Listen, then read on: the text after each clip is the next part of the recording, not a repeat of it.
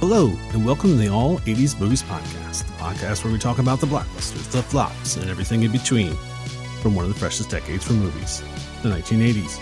I'm your host, Bill Bant, and along with me on this journey revisiting 80s movies is my amazing co-host, Jason Masick. I mean that as a compliment, Jason. The rest of us are all probably going to die of heart attacks and strokes long before you. I hope so. Wouldn't that be great? Gee, just to see a bunch of people drop that you hate. That would be something else, I'm telling you. That's right, listeners. We are discussing, with spoilers aplenty, the 1988 summer comedy, The Great Outdoors, from Universal Pictures and Hughes Entertainment. It stars Dan Aykroyd, John Candy, Annette Bening, and Chris Young. Directed by Howard Deutsch. This movie is rated PG with a running time of 1 hour and 31 minutes. This marks the first episode of our Summer at the Cinema series, where all the movies we talk about take place during the summer months. So, what is this movie about? What's on the box? If you grew up in the 1980s and went to your local video store to rent this movie, you would find this description on the back of the VHS box. It is What's on the Box. Take it away, Jason. When an unannounced, uninvited, and unwelcome family of fun-loving misfits converge upon a lakeside resort to join their relatives for a summer of relaxation, the result is anything but restive in this raucous comedy starring Dan Aykroyd and John Candy. It's a vacationer's worst nightmare as wheeler-dealer Aykroyd, his sexually repressed wife, and eerie twin daughters join the easygoing Candy and his straight-laced clan for a season of fun in the sun. Unfortunately, the only thing these two in-laws have in common is their intense dislike for each other. Soon, it's brother-in-law against brother-in-law in an uproarious and hilarious fight to the finish to see which one really knows how to enjoy the great outdoors. The Great Outdoors. So that was What's on the Box. Jason, another year of our Summer at the Cinema series. Super excited for this year's lineup. Oh, it's going to be a hot one, my friend. Absolutely. I also wanted to thank you for the actual compliment. You called me your amazing co-host. Of course. Amazing. Right back at you, pal. You're stupendous. That's what you are. Appreciate it. All right, so let's move on to our earliest memories of the movie. Jason, what is your earliest memories of The Great Outdoors? All right, let's get it going, Bill Bant. Now, here's the deal. I remember seeing this film more than a few times on cable when I was younger. It was released when I was 14 years old, but I don't recall whether or not I saw it in the theater. I mean, I remember the basic story of a rustic getaway in the forest wilderness and also the stars of the film, but man, I just couldn't tell you off the top of my head what the big comedy set pieces were or hijinks were in this movie. I only recall the cabin itself as the setting, and I have one story in relation to that cabin, and so here it is, Bill Bant. Shortly after I had moved out to the Los Angeles area, I signed up with Central Casting and started doing extra work. That's just what you did when you moved to LA back in 95. It was suggested that to become familiar with how a movie set works, you should either do a bunch of extra work or do some PA work. That's production assistant work, or both. Regardless, one of the first gigs I got as an extra was on a little-known film called Till There Was You, which was released in 1997. That starred Jeanne Tripplehorn and Dylan McDermott. I remember going to the Universal backlot to be an extra on this shoot for that film and getting to the set only to immediately recognize the cabin from The Great Outdoors. And that's where we were shooting our scene, inside the cabin. I thought it was so cool.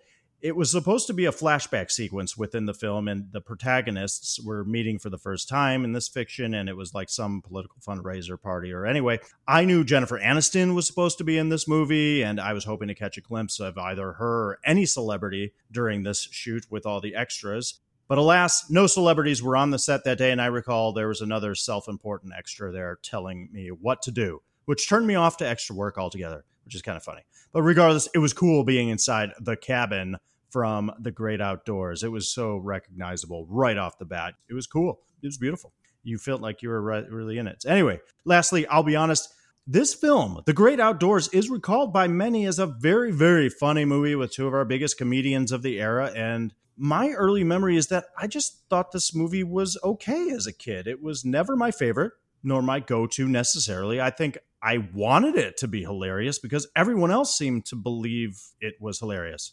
But it wasn't all that for me. So I was really kind of looking forward to this revisit. I haven't watched this film in a long time, and I wanted to see how this film hit my funny bone today. What are your earliest memories of the great outdoors? Well, first off, I never heard that story before, so this is what I love. I'm learning new stuff about my co-host, who's known for, are we at 30 plus years now? Yeah, we're at 30 plus years now. Oh my God. No kidding. For my earliest memories, I certainly remember seeing the commercials for this movie, the ads in the newspaper with the poster of Dan Aykroyd catching John Candy with the fishing pole, and the poster made it look like it was the cover of a magazine. I did not see this in the theater. This was certainly a rental. Vacationing for me growing up was always at the shore, the beach. We never did the cabin in the woods thing. You know, it wasn't our family thing. And to this day, I have never vacationed up in the mountains. It looks beautiful, but give me a day on the beach anytime. So watching this the first couple of times, because it was a cable staple, the character I most connected with was Buck, played by Chris Young. He was the eldest son in the movie, and we were probably about the same age. And I found his storyline the most interesting because he found a girl up there in the mountains, and he had his little summer romance. And the closest I ever came, I might have been about 14, 15. And I saw this adorable young lady on the beach. And for the whole afternoon, I was working up the courage to talk to her and maybe ask her to go to the boardwalk that night. I mean, I was planning the whole night out in my head. We would take the trolley to the boardwalk, you know, what pier we would go on, what to eat, the whole 9 yards. So she leaves the beach, and I grab my stuff and I follow her. And I went up to her and introduced myself and asked if she wanted to go to the boardwalk that night. And I got a big no thanks. Ouch. That was a bummer. And I still think I had another week and a half of vacation left. So luckily the place I was staying at was on the other side of the street. So I almost did like the walk of shame across the street and then just walked to where we were staying. I think I saw her maybe one more time when I was there. So luckily I didn't have to run into her to have that awkward moment.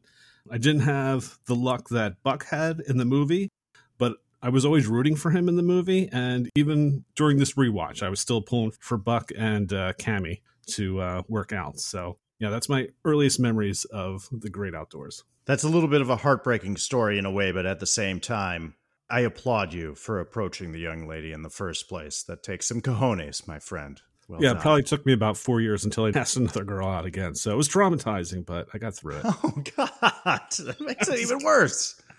Ah, poor Bill. Yeah.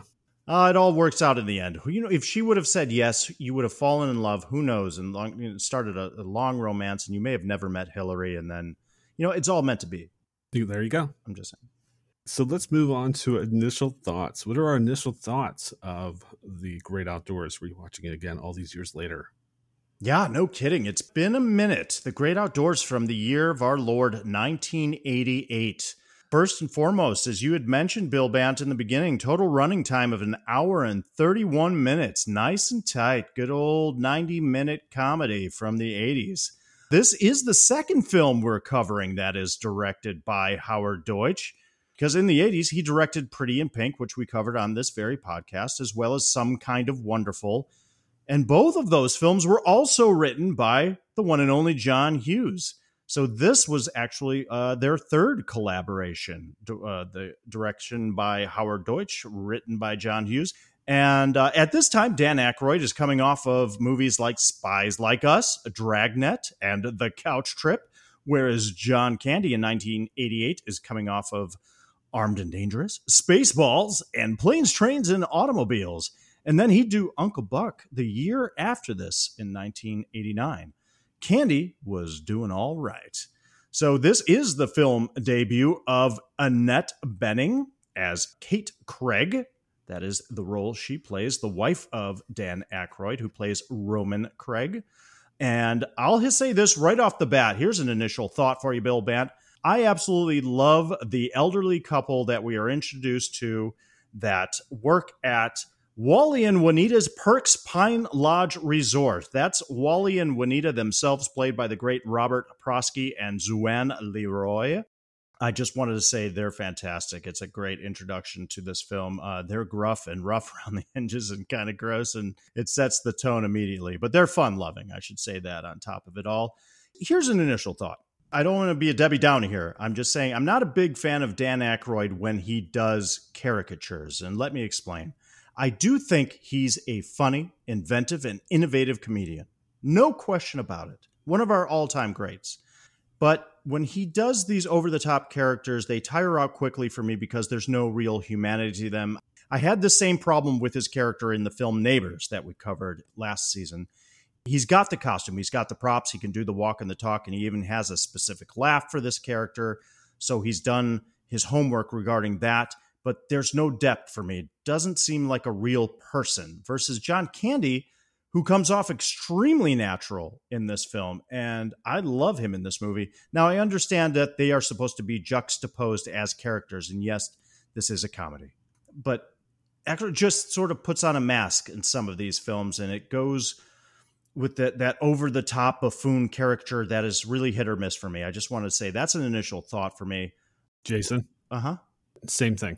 I literally have that written down. I do not like what Dan Aykroyd does over the top characters. I'm like, give me Ghostbusters Dan Aykroyd, give me Trading Places Dan Aykroyd, don't give me Neighbors Dan Aykroyd, don't give me Dr. Detroit Dan Aykroyd. On the same page. That's hilarious. I'm glad we agree. And I wrote that down right here. I'm looking at it right now. I said, I will otherwise take him in Blues Brothers or Trading Places. That caricature works wonderfully on SNL, that sketch comedy format. But in the films, maybe it was just a sign of the times. Maybe it's because I'm an adult now. I'm sure it was much more amusing as a child watching it. Moving on, another initial thought. I totally forgot about the talking raccoons in this movie. Me too. They're not really talking. They're squeaking just like raccoons, but they have subtitles, and it is amusing. That brought back memories right away. I was like, oh, yeah, that's right. They got the raccoons in here that have their own relationships with each other and their own kind of through line as they tackle the garbage cans and go through the trash of our families vacationing in the woods. And I do remember them being very amusing as a kid. Hey, I love the appearance by the brick cell phone. That's just a great homage to an 80s item, I should say, something straight out of the 80s. I used to have one of those. Anyway, Dan Aykroyd's character, Roman Craig, has a large black cell phone in this that he's supposedly using for business. It's that brick cell phone. Great stuff. The score of this film, the film score, the music is by Thomas Newman. Love me some Thomas Newman. I've collected some of his soundtracks over the years, particularly The Road to Perdition, which was in the early 2000s. Thomas Newman, the famous Newman family. Anyway, look, every comedy set piece in this film is completely predictable, which is fine. We know these movies by now. We see the setup coming from a mile away, and we know the hijinks that are coming or that are to follow. This is an 80s movie. But for me, the hijinks in this are not really that funny. And it's almost weird because they're not unfunny. They're just slightly amusing. There's an initial thought. I'm at minute 46 in this film, about halfway through the movie, because it's only an hour and a half, and I just feel like nothing much has happened except for the silly hijinks, and John Candy is just continually getting beat up, whether it's water skiing, which he's actually pretty damn good at, or having bears climb on his car, or getting hit in the head with a golf ball, or while horseback riding, he gets off the horse, and then the horse runs off, and he has to walk all the way back, and these series of events just keep happening, but there's no story. The events of the movie seem manufactured, as if the writer, in this case John Hughes, was simply saying, well, we got the general premise, and then we're just going to have this happen, then this happen, and then this happen. There's no real through line or arc to follow. We're led to believe that there will be a rivalry between Roman and Chet. That's Roman Craig, Dan Aykroyd, and Chet Ripley, John Candy. Supposedly, Roman's got all the money and Chet likes the simple life. So the setup and expectation is that there will be a competition of one-upmanship throughout. But there's no real high stakes or competition between them at all. There's actually no stakes at all. It's only Chet getting the short end of the stick for the first 2/3 of the movie. For instance, even eating the old 96er, the 96-ounce steak, it's not a competition between Roman and Chet. It's just Chet taking on an impossible task, And it doesn't even feel as though he's trying to prove something. He's just doing it for the sake of doing it. Again, no stakes at all. And there's a lot of missed opportunities for family rivalry to come to a head. And I'm like, this movie is just coasting from scene to scene, from shtick to shtick, and it's kind of weird. But here's my next initial thought. Wait.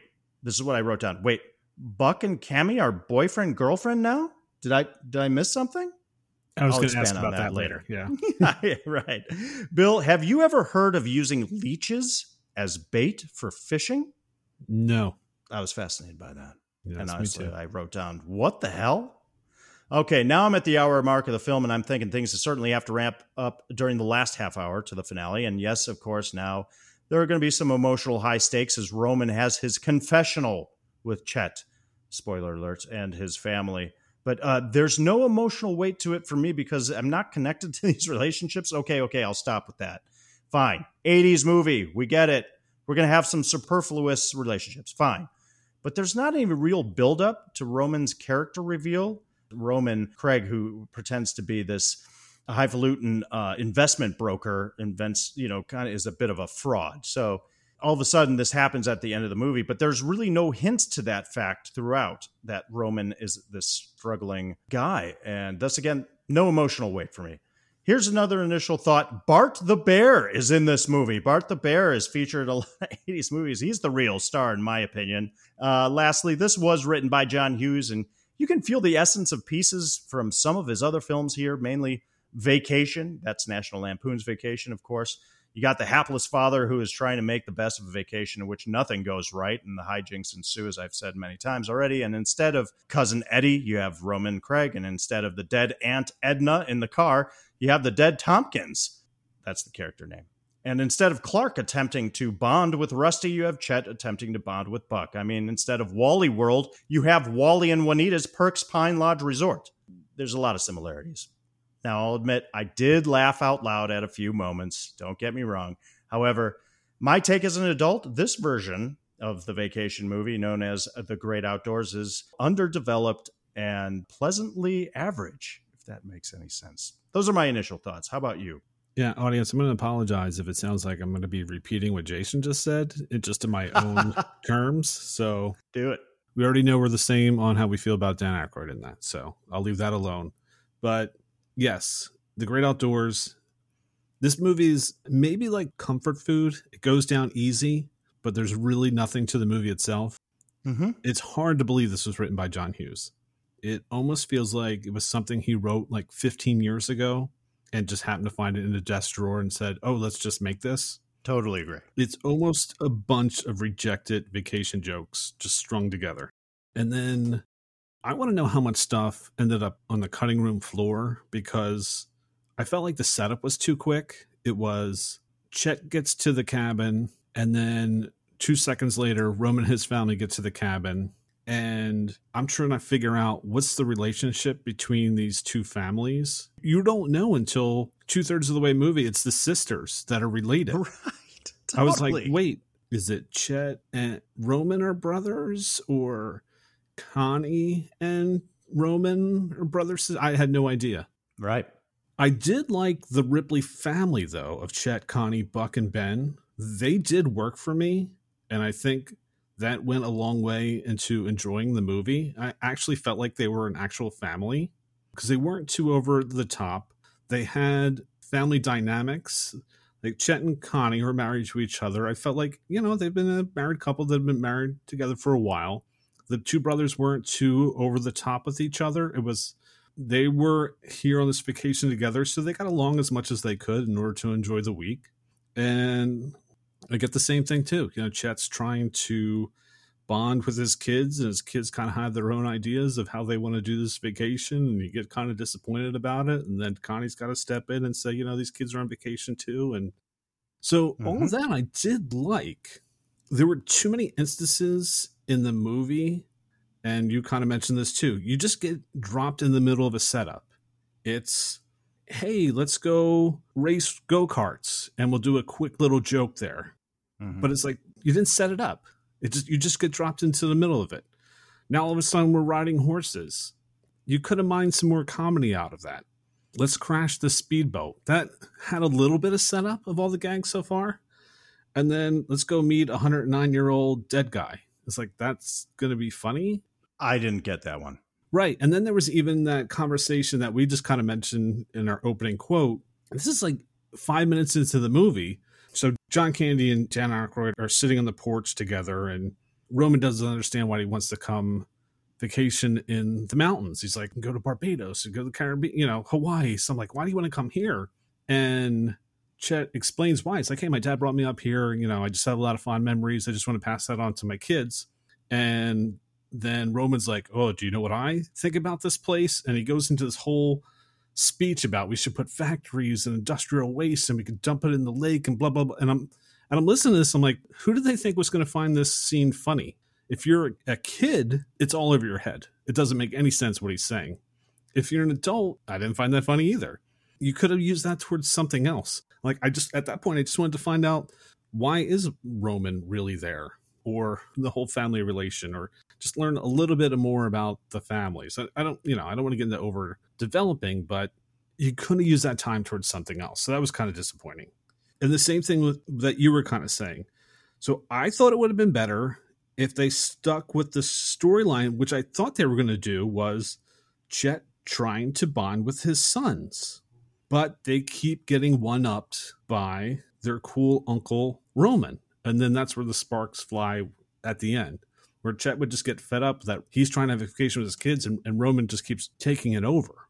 But we don't really get to that. But with all that said, I don't hate the movie. Yeah, right. It's a movie that's just there. This is a movie I think they should remake because it has the foundation, but there's no building material to make something out of it. So they should just go back to the drawing board. They have the initial thing. It's two families coming together up in the mountains, and then you rewrite the other 85 minutes. So that's my initial thoughts. Well said. Couldn't agree more. Couldn't agree more. I like how you said this movie is just there. And as critical as we may be throughout this podcast, yeah, it's still watchable. And there are moments that are enjoyable. Like, it's very strange. So, yeah, a couple of things, actually. One, when I was doing my notes and going through the film again, I watched it in scenes. So I watched as if I were watching YouTube clips of the film, just isolated scenes. And I was laughing. I'm going, this is good. This is funny. Why doesn't it work as a whole? It makes me think of a more recent comedy with Will Ferrell and Mark Wahlberg called The Other Guys, which I think is, again, slightly amusing. I watch the scenes individually, and they're hilarious.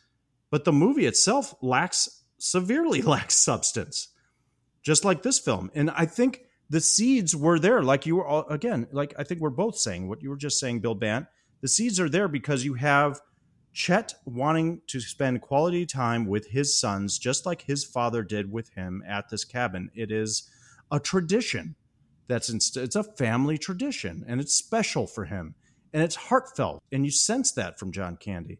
Great, but there is not nearly enough of that in the film.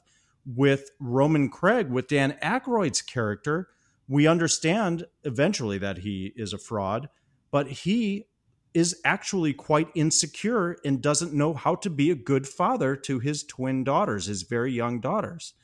And there's one moment I'll get to in a little bit where we see a little bit of that. That's where I wanted more of that to come through. I needed to see more chinks in the armor because he's putting up a facade. If Dan Aykroyd is going to play this caricature and he's overdoing it and putting on a mask, so to speak, as I said, then let's see that mask come down at certain points and see his weaknesses. And then the reveal at the end makes a lot more sense, and a bonding can happen between these brother-in-laws. Anyway, you could have all that happen between, again, them trying to one-up each other in every instance, like, I'm going to do this better. I'm going to water ski better than you. I'm going to grill better than you. I'll eat the 96-ounce steak. What if they both try to eat the steak? But there's no real competition. So the seeds were there, but there was no follow-through. I think we're in agreement.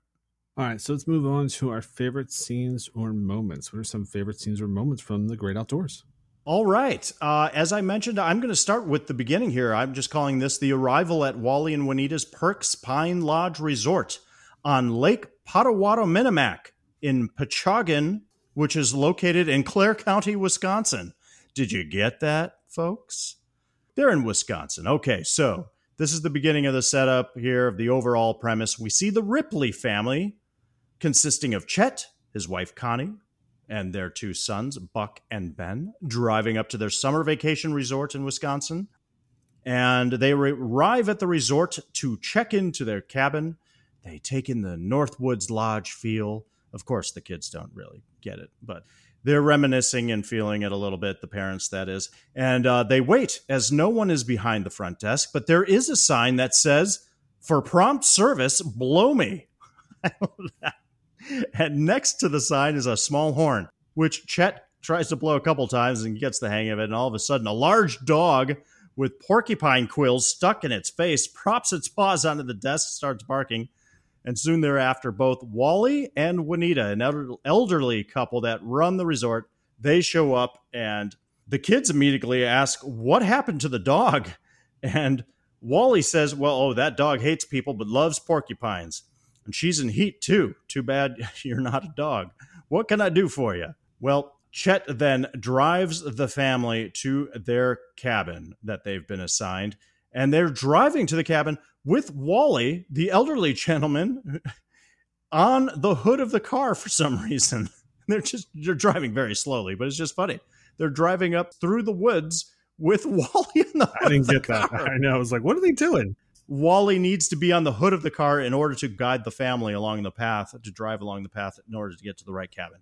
Wally and Juanita show them their cabin and explain that it's called the Loon's Nest, and that they had a fishing party residing there just the day before, but that party had taken off, and now it's all redecorated, and we sunk $300 into it, and that's not counting what we spent on Lysol.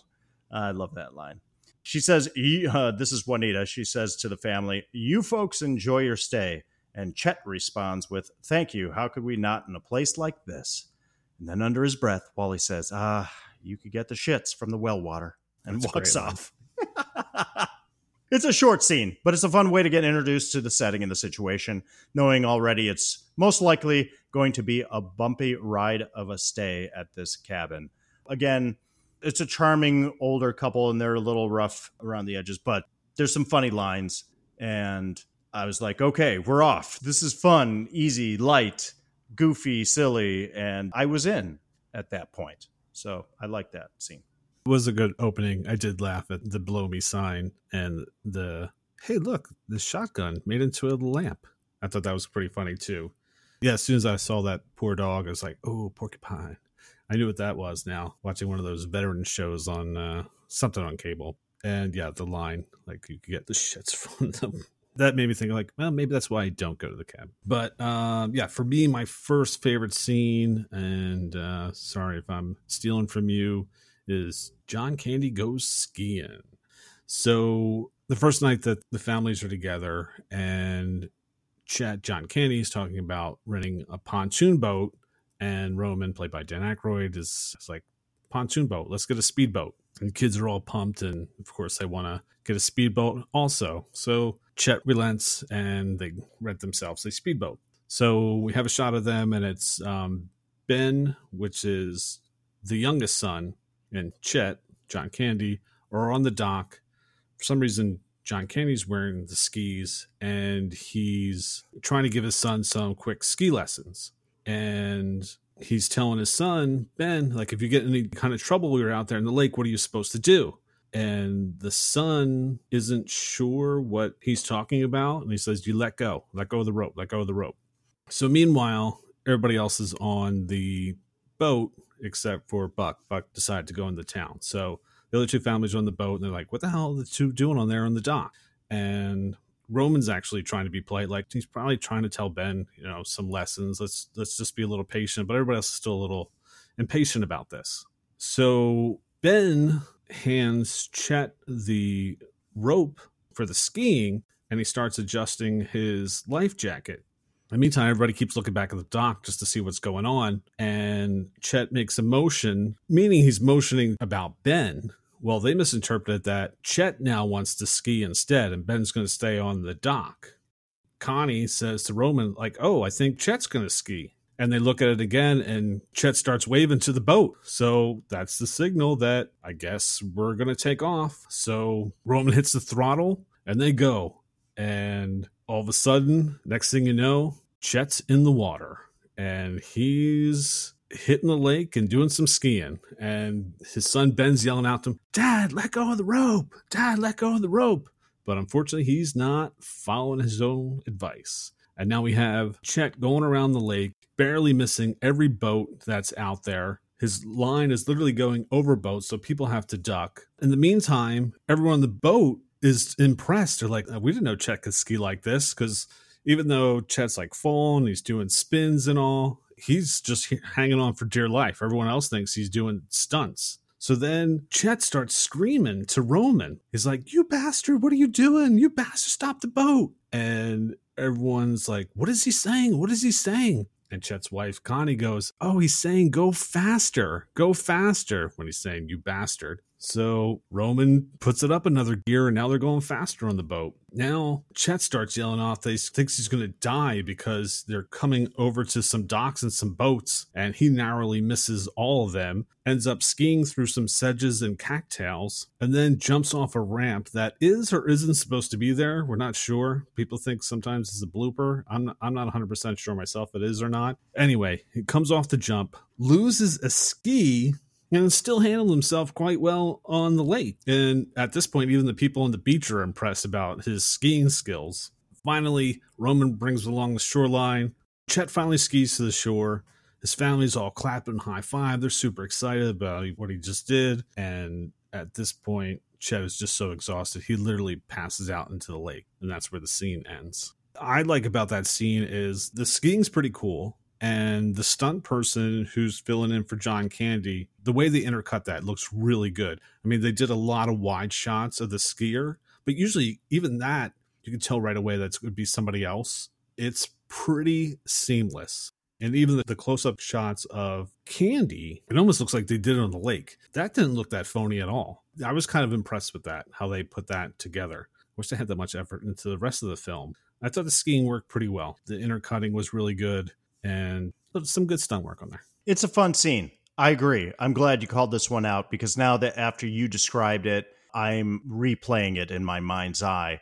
It's a lot of fun. John Candy's great, and he plays that kind of desperation and danger really comedically well. I mean, he's a genius anyway, but I agree. The editing's great. The intercutting's great. It's seamless. You don't think about it, but I thought about it just because I'm looking at it from a technical perspective as well. I'm like, wow, yeah, it really looks like him. It feels like him. He's acting like he's in the middle of it. And it's funny, yeah, when he's like, I'm going to die, or I don't want to die. He says, oh, I'm not dead. I'm okay. And the fact that everybody's cheering him on at the end when he's just so exasperated and just done with it all. It's funny. It's entertaining. It's a good sequence. All right, what else do you have next? I've got a moment, actually. Okay. And this is what I'm calling Roman telling his girls not to be afraid before going to sleep. Now, this was a funny moment for me, and I actually thought this was Dan Aykroyd's best moment in the movie, personally. It's earlier on, and at this point in the film, Chet has told his classic bear attack story about the bald-headed bear of Clare County, and he's scared the bejesus out of everyone right before they're supposed to go to bed. It's the classic ghost story when you're camping, right? So Chet has to explain to his younger son, Ben, that it's just a tall tale handed down from his father to him, and that most of it is made up. But meanwhile, Roman is eavesdropping at the bedroom door, appreciating what Chet is doing to calm his son's nerves, and decides to take a similar approach with his own twin girls. So he goes into this room and he just takes on this persona as if he's being extremely professional. It's very funny. And he's, good evening. How is it going? And sits down on the bed to calm his young daughters. And this is what he says.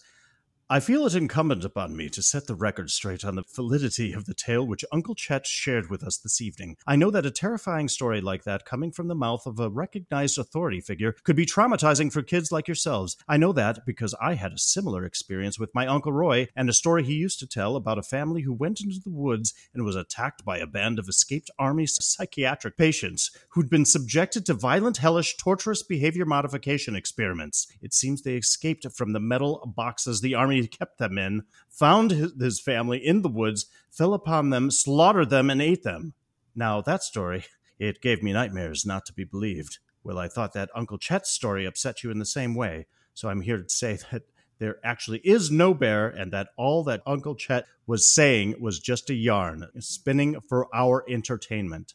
The way that Dan Aykroyd delivers it is great, and it's scary as hell. So, of course, at the end, the girls, after hearing that story, don't sleep a wink that entire night. So I just thought that was a funny moment. Yeah, I found that moment pretty funny, too, because even when he goes in there to talk to the twins, you can't even tell if they're scared or what. They just have no expression whatsoever. And then he compounds it with this tale, and they end up pulling an all-nighter because you see them in the morning, and they're in the exact same position they were when he leaves. Eyes wide open.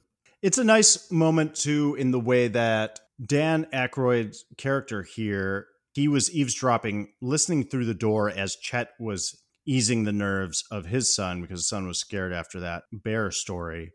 And you can see Dan Aykroyd kind of thinking about, like, that's what I should be doing. I should be comforting my girls and my kids by doing the similar thing. But he just doesn't know how to do it. So he goes in with this whole approach and tells even a more horrific story, scaring the hell out of him. Yeah. It's really funny. What else do you got? All right. So for my next favorite scene, I've mentioned a little bit, the old 96er.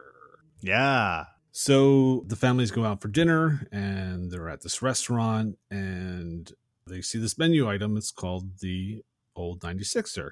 And the waitress tells them if anyone can eat it, the whole family would eat for free. So it is technically 6 pounds of meat. And probably outside of Joey Chestnut, I don't know if anybody really could eat this, but Chet's like, oh, I'll give it a try. So the 96er is literally dropped on the table in front of Chet on the plate. And we see a medium shot of Chet and his eyes go wide like, holy crap, this is a big steak. And he turns to look at the chef who's standing there in this bloody apron. And the chef just looks down on him and goes, bon appetit. And even the family, once they see this 96er, they're like, holy crap, this is huge. And it's gathered the attention of the patrons in the restaurant. And now they're starting to come over to see if he's going to eat this or not. So then we go back to Chet, and he looks like he's got his confidence back. He feels like he can eat this, and he's getting his utensils ready, and he starts digging into the steak.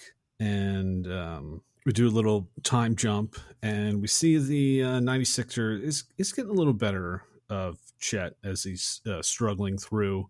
I mean, he's all sweaty. He's not looking good.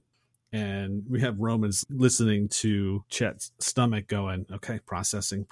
You can do this. So we see shots of people making bets and everybody's just watching to see if you can do this. And we cut away again, do a little time jump.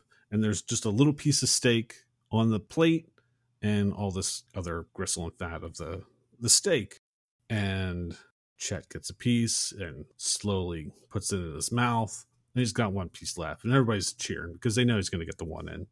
And Roman goes to the chef. Hey, he did it. We get our free meal. And the chef just goes, oh, no, he hasn't. He's like, yeah, I know. He's got one bite. He's going to finish the bite. Not a problem. The chef's like, nope, that's not all of it. And Roman goes, all that's left on there is gristle and fat. And you just see the chef's eyes go wide. It's like, that's right. That's part of the 96er. And then at that point, Chet is literally grabbing onto Roman like he's going to start crying because he's like, I'm not going to eat that. And then you even see Connie's wife like, no, please, no. And Roman negotiates with the chef. Well, throw in some hats and a free dessert, and you got yourself a deal. We'll get this done. And then we go to another shot where the door of the restaurant is opened and you hear all this applauding in the background and the family start coming out. You see John Candy, almost zombie, walking out, and he's paisley white. He's all in a big sweat. He has no idea where he is. He can barely move. They're guiding him down the stairs. All the kids have on restaurant hats, and Candy's got a t-shirt of the restaurant on him, and he could care less that he did this. He looks like he's going to explode. They get back to the house, and unfortunately, we've mentioned the raccoons. The raccoons keep getting in the trash. Well, they decide that they're going to keep the trash in the house instead, and the raccoons break in, and now there's trash scattered all over the floor, and the whole family comes in, and Roman's got to make a comment like, oh my God, look at the size of the maggots on that meat, which then sets Candy off, and he runs into the bathroom, and there goes the 96er. And that's where the scene ends. I know anytime I get full or stuffed at a restaurant, that scene always comes back to me. But it's definitely one of the more memorable scenes of that movie that just has always stuck with me. Absolutely. That's, again, that type of scene. Candy's great in it. You can feel it, and you feel his suffering. You feel for him. You feel his pain. And Aykroyd does nothing to help. And when you just see that piece of gristle and fat that's left over and realize he has to finish all of it, that's disgusting. That just puts it over the top for me. I'm like, oh my God. And it makes me a little nauseous just thinking about it. So I'm almost relieved when he gets back and has to puke it all up, because it's like, all right, just get it out of your system, man. Just be done with it. Can you imagine going to sleep on a full stomach like that? Oh, with no that, way. just trying to digest that meat? Are you kidding? He's got the meat sweats. It's gross. It's hilarious.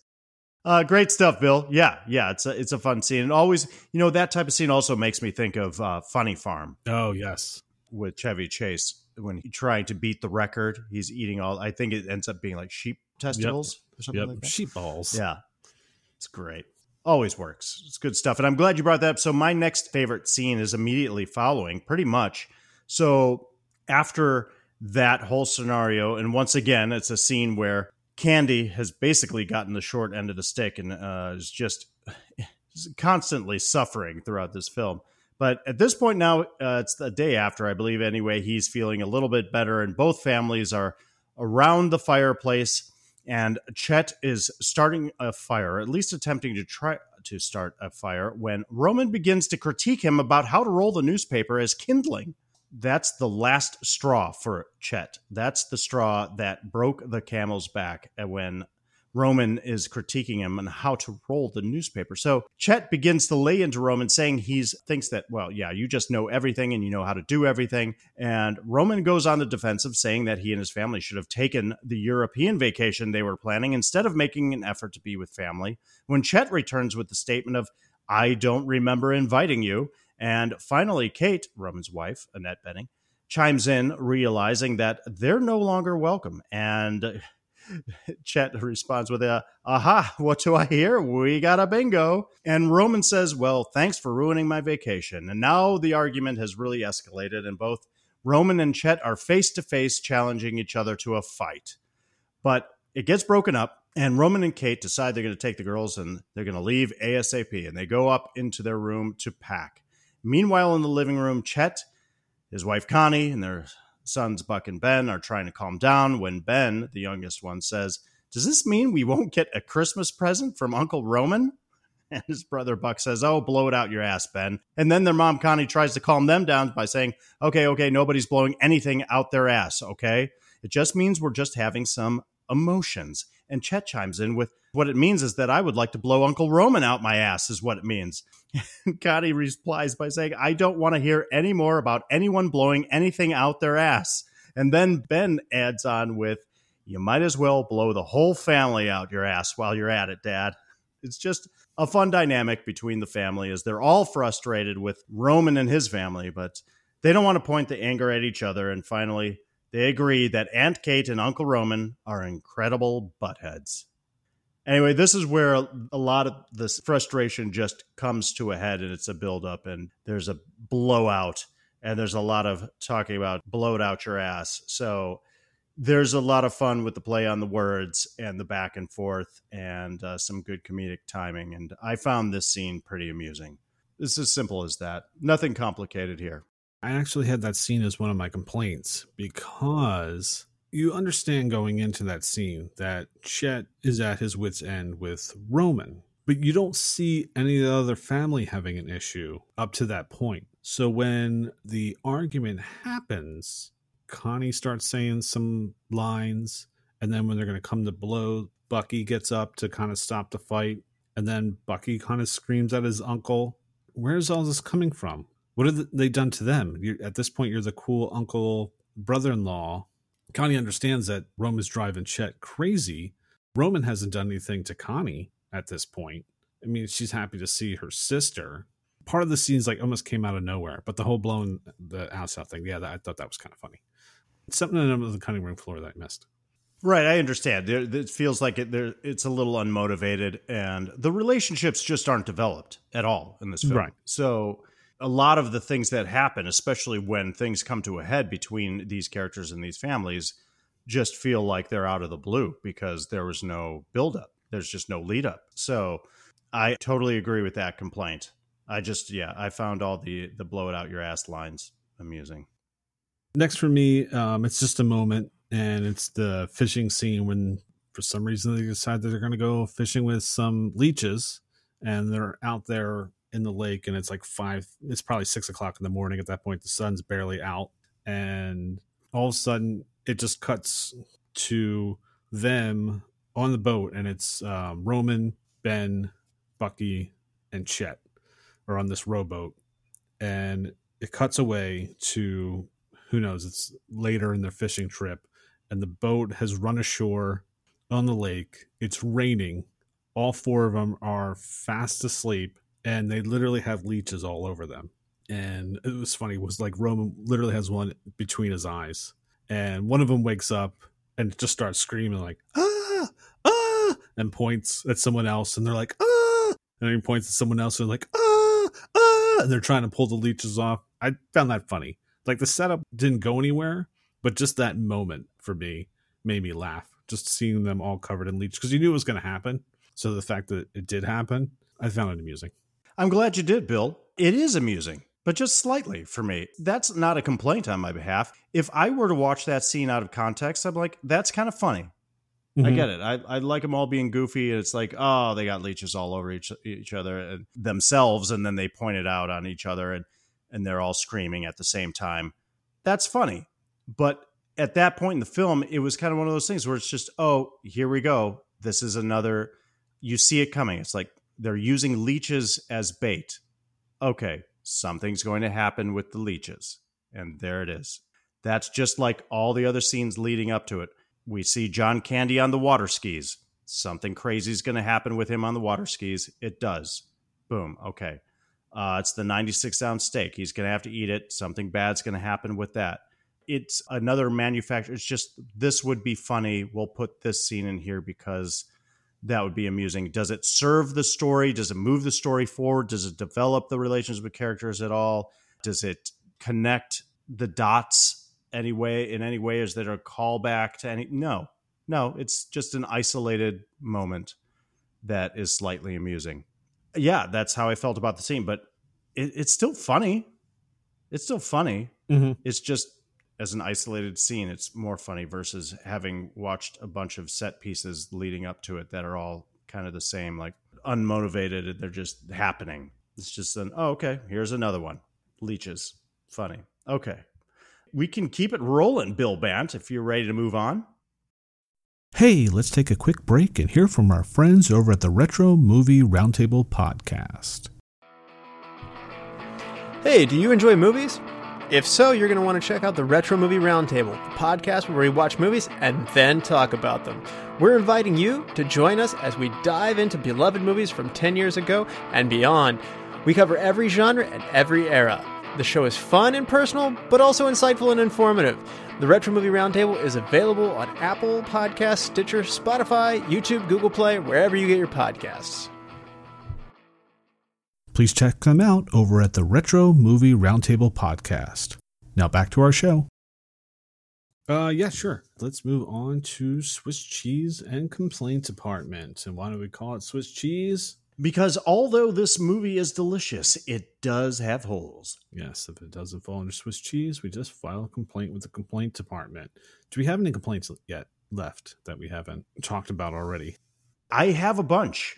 Let's run down a few here. I think you mentioned this already. I wrote down Connie and Kate are supposed to be sisters. Did you get any sense at all that they are connected, that they're familial in relationship, that they have a sisterly bond? Even once you do know that they're sisters, they don't really feel like they're sisters. Correct. Yeah, the first time I was like, oh, they might be sisters is when they go to the birthday party and Kate says to Connie, oh, it's been so long since we've seen you, or I've seen you. I've missed you so much. I was like, oh, maybe it's like that kind of sounds like they're sisters, but it wasn't proven. So still kind of, are they? There's no real connection there. There's one scene at a dinner table, when Kate is confiding in Connie a little bit and saying, oh, I haven't been intimate with Roman for at least a month. Or sometimes we go a month at a time without being intimate. And she's saying, they're like, oh, okay, here's a little bit of a bonding scene. But that doesn't even mean that they're sisters. It's just, I just thought that was weird. Moving on, I was like, I think we touched on this as well. The birthday for the old guy named Tompkins, he's supposed to be 109 years old. Dumb. I still don't understand why that scene is in the movie. I didn't get that at all. And again, it's like an isolated scene where the joke is the guy's already dead. He's sitting in a wheelchair or some sort of chair, and the kids are gathering around trying to be nice, saying hello to him, but he doesn't respond. And then we find out from Wally, who's also not just owner of the resort, but he's also a part-time bartender at the lodge. He comes over and he's like, stop messing with Tompkins. He's dead already. He died on the way here. And again, I watched that scene out of context. I'm like, oh, that's kind of funny. But it doesn't work in the through line of the film. So it's like, this scene, I don't get it. Setting up that scene was kind of dumb because Roman's complaining, like, why are we going to this party? We've never met this guy before. We know nothing about him. We can go watch a female Elvis impersonator instead. Why doesn't it just be like a camp activity that everyone just goes to? Why can't that just be the setup? Why does it have to be based around a birthday? And then you think about the end of the movie when they had the closing credits and they had the big Land of a Thousand Dances dance scene. I was like, you should have put that there. Do the setup into the dance. Because the dance is kind of fun.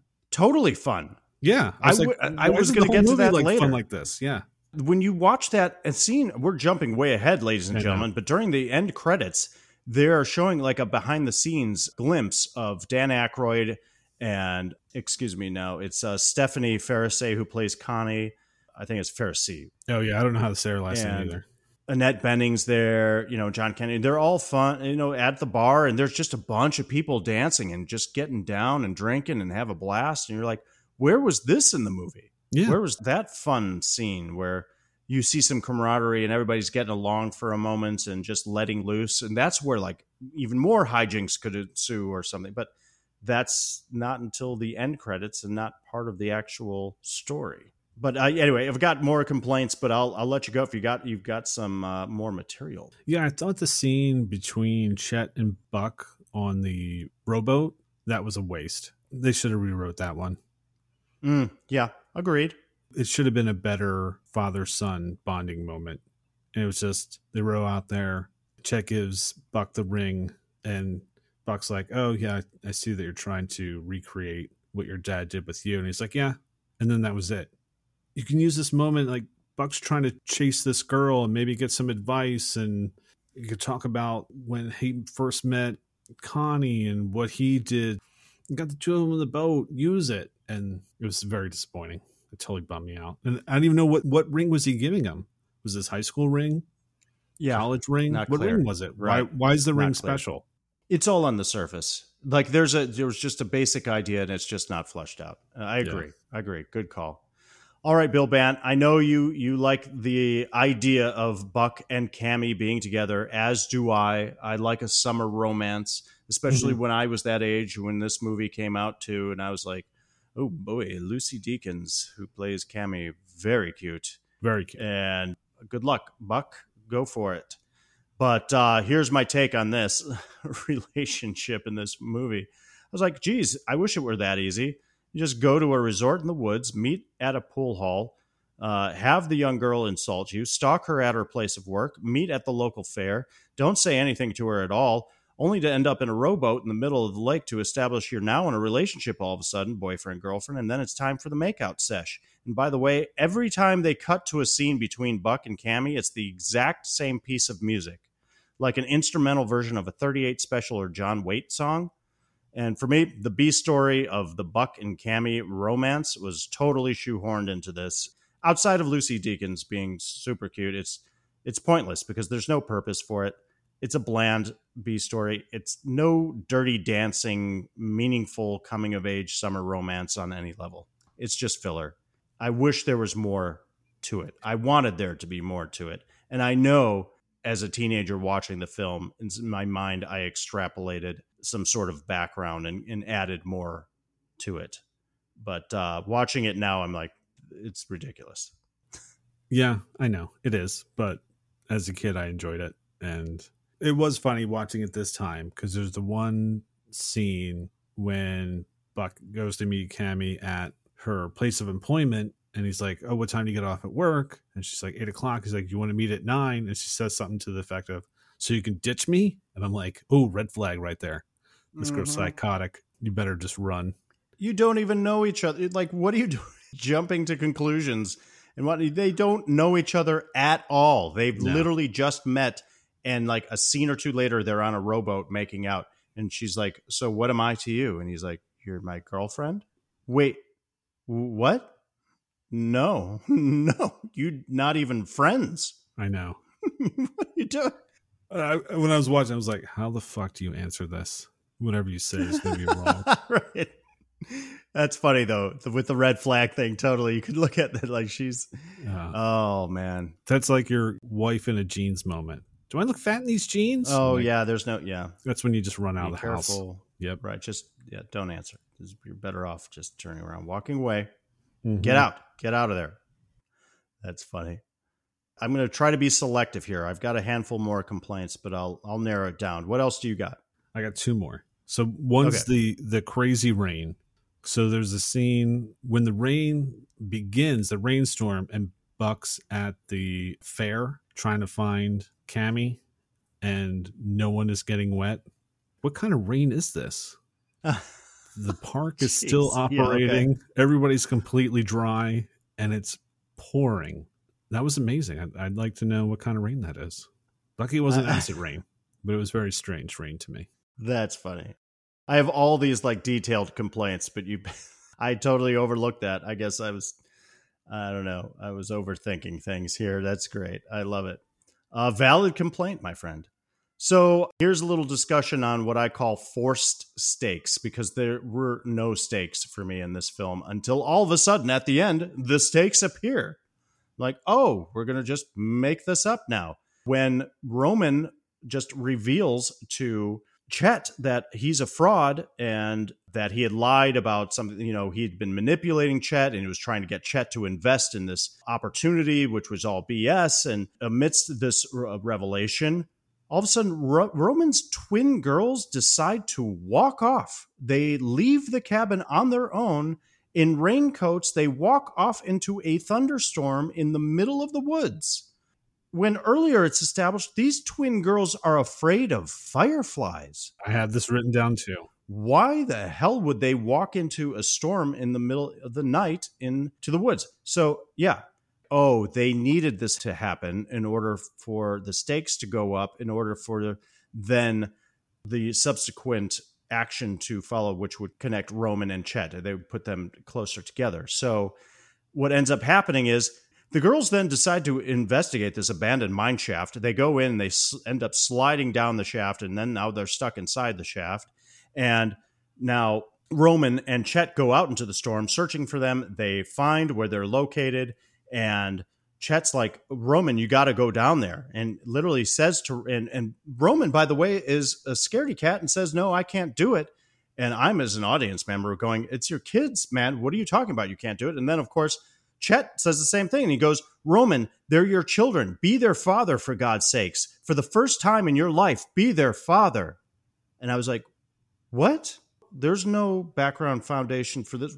Did we think that Roman wasn't there for them before, like not a good father? I guess maybe he's kind of a jerk and he's a blowhard and he's just this fast-talking, crass individual. But all of a sudden, it's like, oh, Roman, you need to do this. You have to save your children because you haven't been there for them in the past. And this is your opportunity to be there as a real father. And I'm like, whoa. We just got melodramatic. This is super dramatic there's been no foundation for this whatsoever. So I thought that was just like what I call forced stakes. They were just trying to up the game here at the end and make it dramatic for dramatic's sake. And there was just no development. Like I've been saying, this hadn't been developed.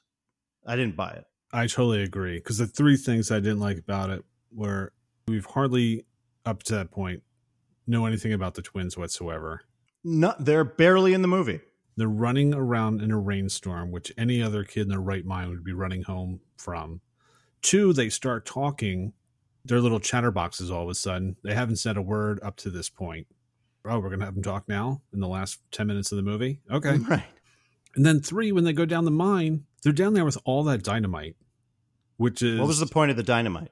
Exactly. That dynamite is, the term is sweating. So all this nitroglycerin is squeezing. Them just sitting on the boxes probably should have set it off and blew them all to Kingdom Come. Wow. You know a lot more about dynamite than I do. Oh, just from that one episode of Lost. Okay. All right. If anybody watches Lost, they know exactly what I'm talking about. But what the hell is this? Yeah, I had it down too. That the whole twin storyline made no sense to me. And then for my last complaint, and I didn't get this either. So in the beginning of the movie, John Candy does the bear story, which comes into play at the end of the movie because the cave the girls come down to, the bear just happens to be there too, but no one sees the bear. So at the end, he does the punchline of the bear story. And he throws some alcohol into the fireplace, and the fireplace kind of blows. And everyone's like, oh my God, that was so scary. And they all get mad at Chet. Like he did the worst thing in the world. Right. You're in the woods. It's camping tradition. Right. Yeah, absolutely. What are you so mad at him for? Like first Connie's into it, and then she's all pissed at him. Like she turns on him too. Yeah. You know where this was going. It's a camp story by the fire. You tell something scary. It's not real. They've never heard of ghost stories while camping before. Like they've never experienced this before. They can't buy it. He's being overly dramatic too when he's telling the story. He's clearly being theatrical. Yeah, I totally agree. Why is everybody just irate with him? Yeah, no idea. That's funny. Yeah, so at the end, the big reveal again is Roman's confession that he's a fraud. And he hasn't been working as a investment broker for a couple of years now, and that his family is broke and bankrupt. And so I'm like, well, what's the resolution to that then? That's a pretty serious situation for his family. But in the end, they seem pretty happy on their way out. There's no real discussion of the fact that their family is basically in ruins.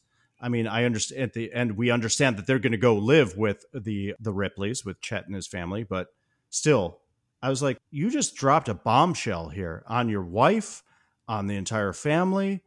That's like really serious. And I get it. It's a comedy. You can't dwell on it too much.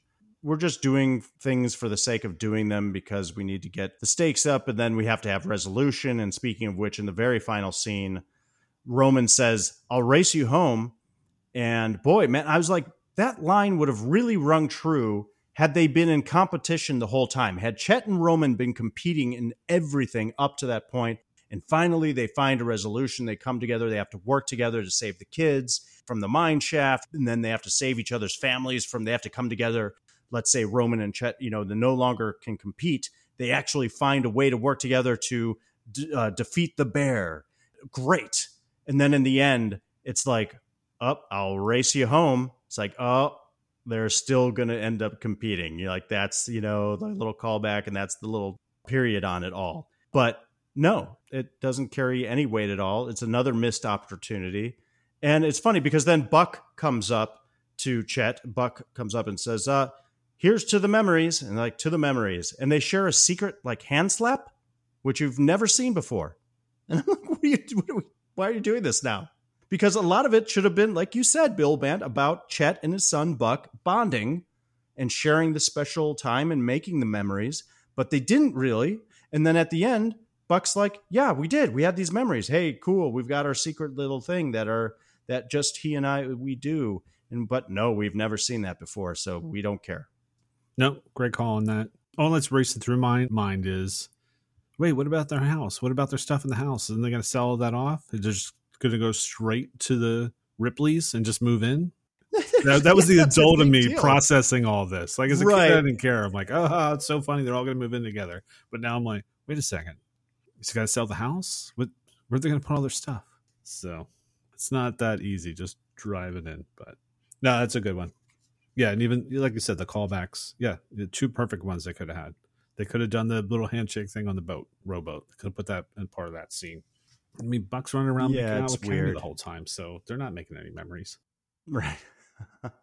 All right, time to move on to Hey, It's That Actor. All right. So in this segment, we spotlight a character actor you have seen in many other films, an actor making their big screen debut, or an actor that makes an uncredited cameo. It's Hey, It's That Actor. Who do we choose this week, Jason? Well, Bill Bant, I'm going to take a moment and ask you this question, because I almost chose for Hey, It's That Actor, Bart the Bear. But I couldn't recall. Had we chosen Bart the Bear in the past? I know we talked about Bart the Bear. What was the film we did before that? Oh, yeah.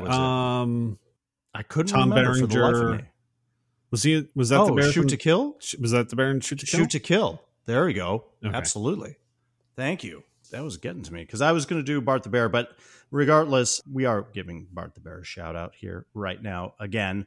But this week, our Hey, It's That Actor is Louis Arquette, who plays the role of Herm, a.k.a. the bartender, at the Potawatomi Lounge. Now, Louis Arquette's career spans decades, reaching back to the 70s. In the early 80s, he appeared in episodes of several big TV series, from Fantasy Island to The Waltons to The Incredible Hulk to St. Elsewhere and The Fall Guy. Way too many to name. And basically, look at his filmography on IMDb, and you'll see that he was in at least one episode of every TV series ever produced in the 80s. I'm exaggerating, of course, but it seems that way. As far as his infrequent film work, he was in The Great Outdoors in 88, and then Tango and Cash as the character Wyler. And after the 80s, I always think of him in my favorite mockumentary, Waiting for Guffman, from 1996, and he plays the role of Clifford Woolley in that film. He was Chief Hartley in Scream 2, and he was also in the other Christopher Guest, one of the other Christopher Guest mockumentaries, Best in Show, and then he was also in Adam Sandler's Little Nicky. Louis Arquette passed away in 2001, but here's the last little factoid I'll leave with you regarding Louis Arquette. He was the father of 5 children. I will name them: Alexis Arquette, Richmond Arquette, and see if you recognize these 3 names: Rosanna Arquette, Patricia Arquette, and David Arquette. Yeah, I've heard of him. There you go. Yeah, good call. Good call. Yeah, as soon as I saw him, I'm like, I know I've seen this guy in like 7,000 things. For sure. Great character actor.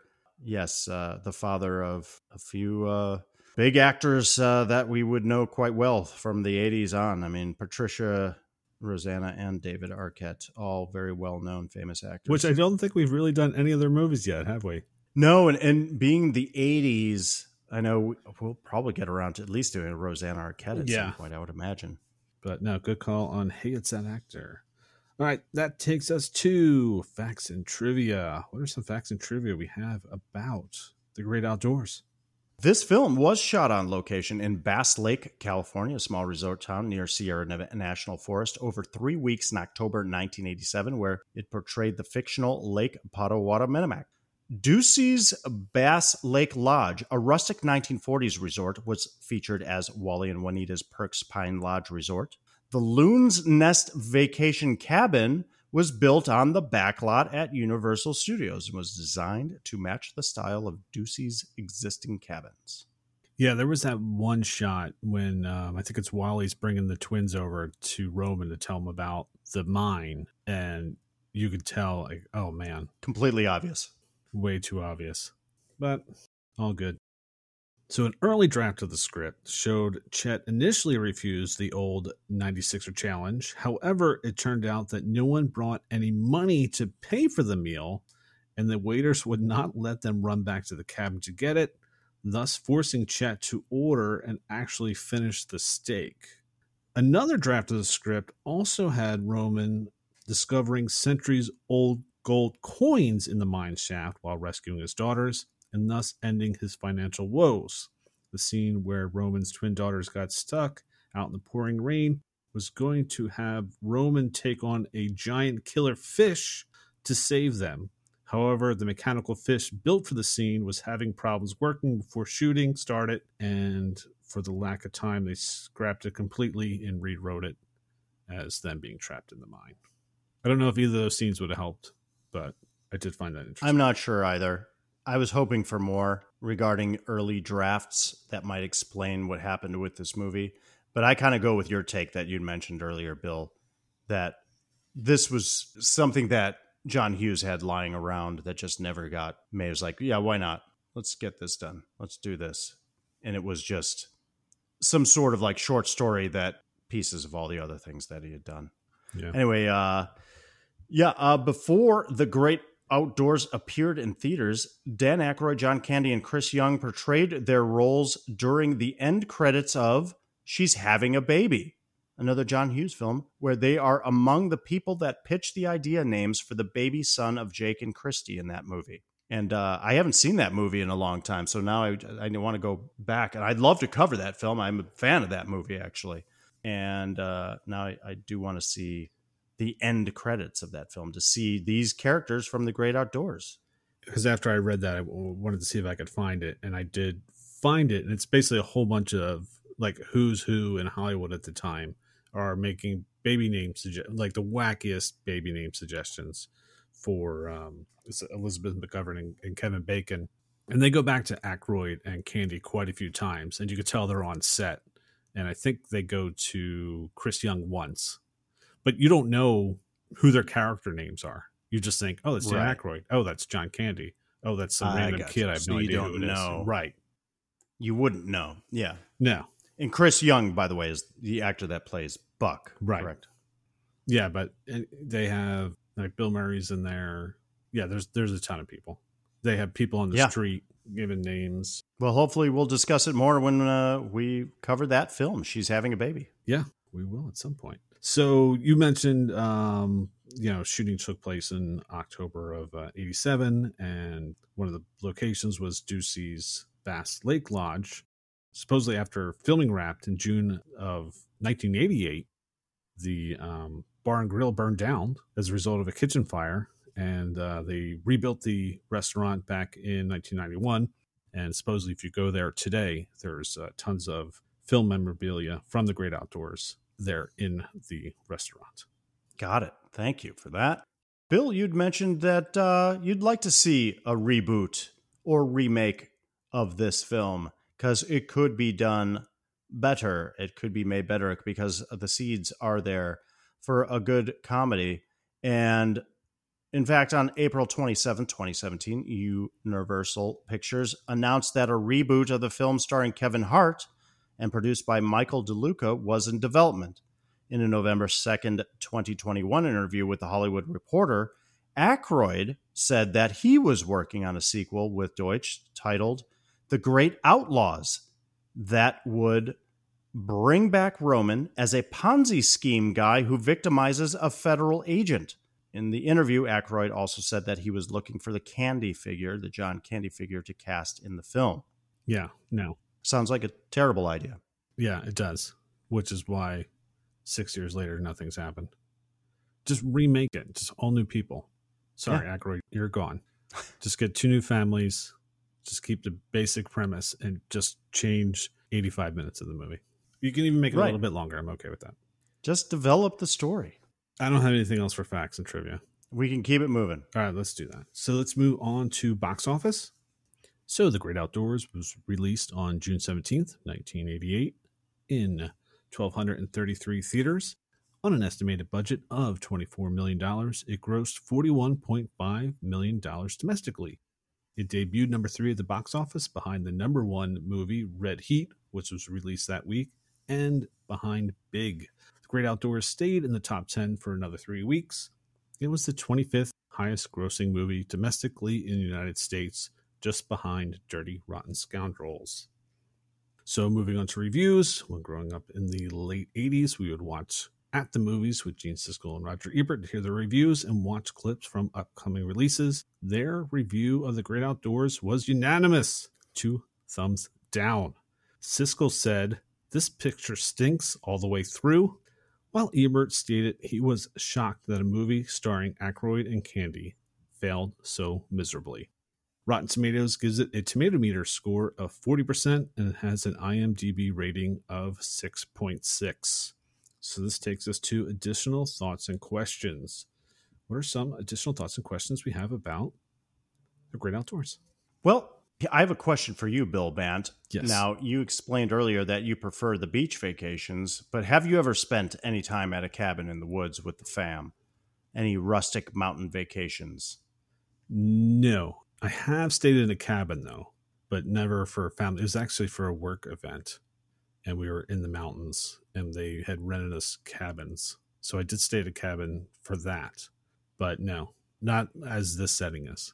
And here, okay, thank you for that. And the second part of the question really is, if you have been on any family vacation, whether it be the mountains or the beaches, and you've been with extended family, have you ever been at the throats of some of your extended family? Have there ever been some sort of real divisive argument or just, situation of any kind where you just really, really are about to throw down with other family members? No, and it's kind of funny because, as I mentioned quite a few times, we'd go down to Wildwood Crest in New Jersey, and my grandparents would rent a place. It was on the corner of like New Jersey Avenue and Lotus, and it's this green building, and it had five bedroom place. So it would be my grandparents, my family, my uncle, their family, my aunt. So there was like 15 of us packed in there for 2 weeks, and I never noticed anything as a kid. But maybe stuff happened that I didn't know about. But no, for the most part, I mean, they're some of the best memories I've ever had as a kid growing up was being down there with everyone. That's great. I'm right there with you. I have a very large extended family on my mother's side, and I've had many, many, many, many of large family trips, vacations, reunions, etc. And for the most part, I can honestly say we've all gotten along. Now, when I was younger, there's probably things that happened behind closed doors or behind the scenes that I just didn't know about, but we mostly got along. You hear about those nightmare Thanksgivings, and there's plenty of movies that are about that, but no major throwdowns in my family that I know of. Right. Here's a little fun fact, though, for you. Here's an additional thought I'm just going to throw in here. Are you aware of what a loon is, Bill Bant? It's a bird, isn't it? You got it. It can also mean a crazed or deranged person. But loons, or divers, are a group of aquatic birds found in much of North America and northern Eurasia. The common loon swims underwater to catch fish, propelling itself with its feet. It swallows most of its prey underwater. The loon has sharp rearward pointing projections on the roof of its mouth and tongue that help it keep a firm hold on slippery fish. Loons are water birds, only going ashore to mate and incubate eggs. Their legs are placed far back on their bodies, allowing efficient swimming, but only awkward movement on land. The more you know. Yeah, interesting. Yep, didn't know anything about that. Yeah, what's cool, Bill Bant, is that my family actually does have a cabin in Wisconsin. Get out. Lake Shishibagama. Yeah. Nice. So a handful of years ago, there was a reunion there, which I missed, unfortunately, and I look forward to getting back. But I have been there a few times. It's a beautiful cabin that our family actually built. I have uncles that they still have work weekends where they'll go up there to make sure the cabin is being taken care of and worked on as they see or deem fit. And it's beautiful. Beautiful lake. Beautiful. Like, it's not necessarily like a resort town, but there are plenty of things to see and do, and like horseback riding and everything. And it's very rustic and woodsy. But there are loons up there. That's why I actually knew about the Loons. Okay, cool. They're in Wisconsin. Yeah. Nice.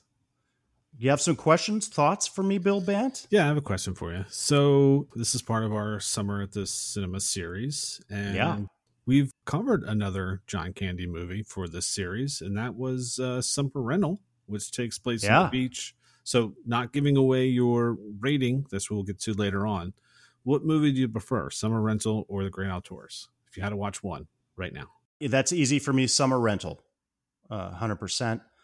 As you know, well, we covered it on this podcast, and you remember thinking that movie was just okay, but I felt like I connected with the characters in the family situation, and the situational comedy was a little bit more amusing.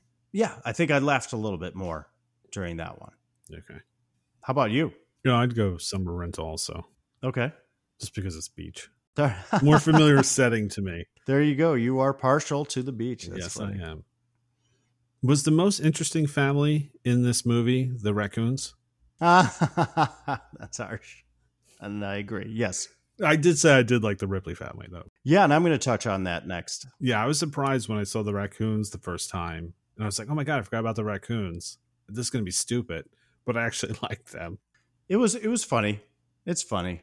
And they got a post-credit like the raccoons purposely, and they seem to have the most motivation in the film. Yes. For what they do and how they behave. It's funny. And then there's I almost forgot, because when I first revisited the film, I did not sit through all of the credits, but there is a post-credit sequence. Yep. With the raccoons, and they're talking about their friend Jody the bear, because we know the bear as the bald-headed bear of Clare County, but of course the raccoons, for them, the animal in the animal world, they know the bear is Jody the bear, and they're like, she got shot in the ass. Yeah. Now she's bald on both ends. Mm-hmm. It's like, oh, that's pretty funny. I'll be honest, the scene when the bear comes into the cabin and it attacks Roman on the stairs. Yeah. Yeah. I was kind of like, how the hell did they do that? Like, I know when you see the shots with the bear and Aykroyd, it's a fake bear. You can obviously tell.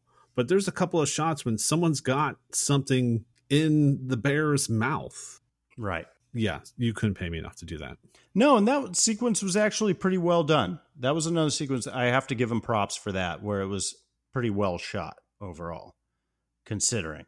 It was like, that's pretty dangerous. Because you're watching that going, there's going to be a lot of fake bear shots in this. And there weren't as many as you might think. Right. And there were some realistic ones where you're going, that can't be safe. And I was impressed that they were even to get that bald cat on, which I then read that he did not like that at all. Yeah, see, I didn't see much in the research about Bart the Bear in this and how they did a lot of that stuff. Mm-hmm.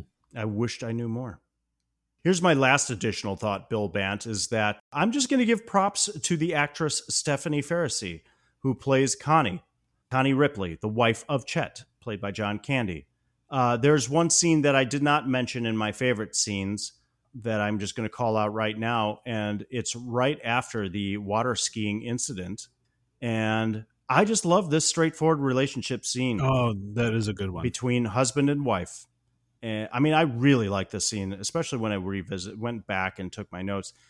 It just establishes their silly, humorous rapport and familiarity and gives us a sense of a loving couple that has a shared history. And that's what I was looking for more of in this movie. It's like, oh, here's a developed relationship. And they just really know each other because they're just being goofy together. But it starts off with Chet just kind of recounting his harrowing experience water skiing after Roman had dragged him off the wooden pier. And Chet's had enough and he's ready to pack it up and go home back to Chicago. And Connie enters and she asks him, what's driving him so crazy? And he's like, have you seen my ass lately? I'll be taking splinters out of it until the day I die. And she starts giggling so naturally. And I can't tell if she's acting or just laughing at John Candy's performance. And she's, well, what about our kids and the father-son thing you wanted to do? And she then assures him that he's a big man and he's above all of the nonsense. And she begins tickling him and calms him down. And then he does this great bit where he suddenly pretends to choke her. He grabs her because John Candy's a big dude. And he just kind of grabs her and throws her on the bed. And he's not really choking her, of course. And he's like, why did you do this to me? Why did you calm me down? Because now I have to spend a week with Roman. Oh! And she's laughing the whole time. It's totally playful and real and great. And then she promises him that they'll have fun from there on in. And she says, Roman's making goat cheese pizza. And immediately Chet then like snaps back into his like, uh-oh, what pizza? And she's like, oh, this isn't good. So she kind of stumbles out of it and says, Pizza? Man pizza? Big pizza? And she just leaves.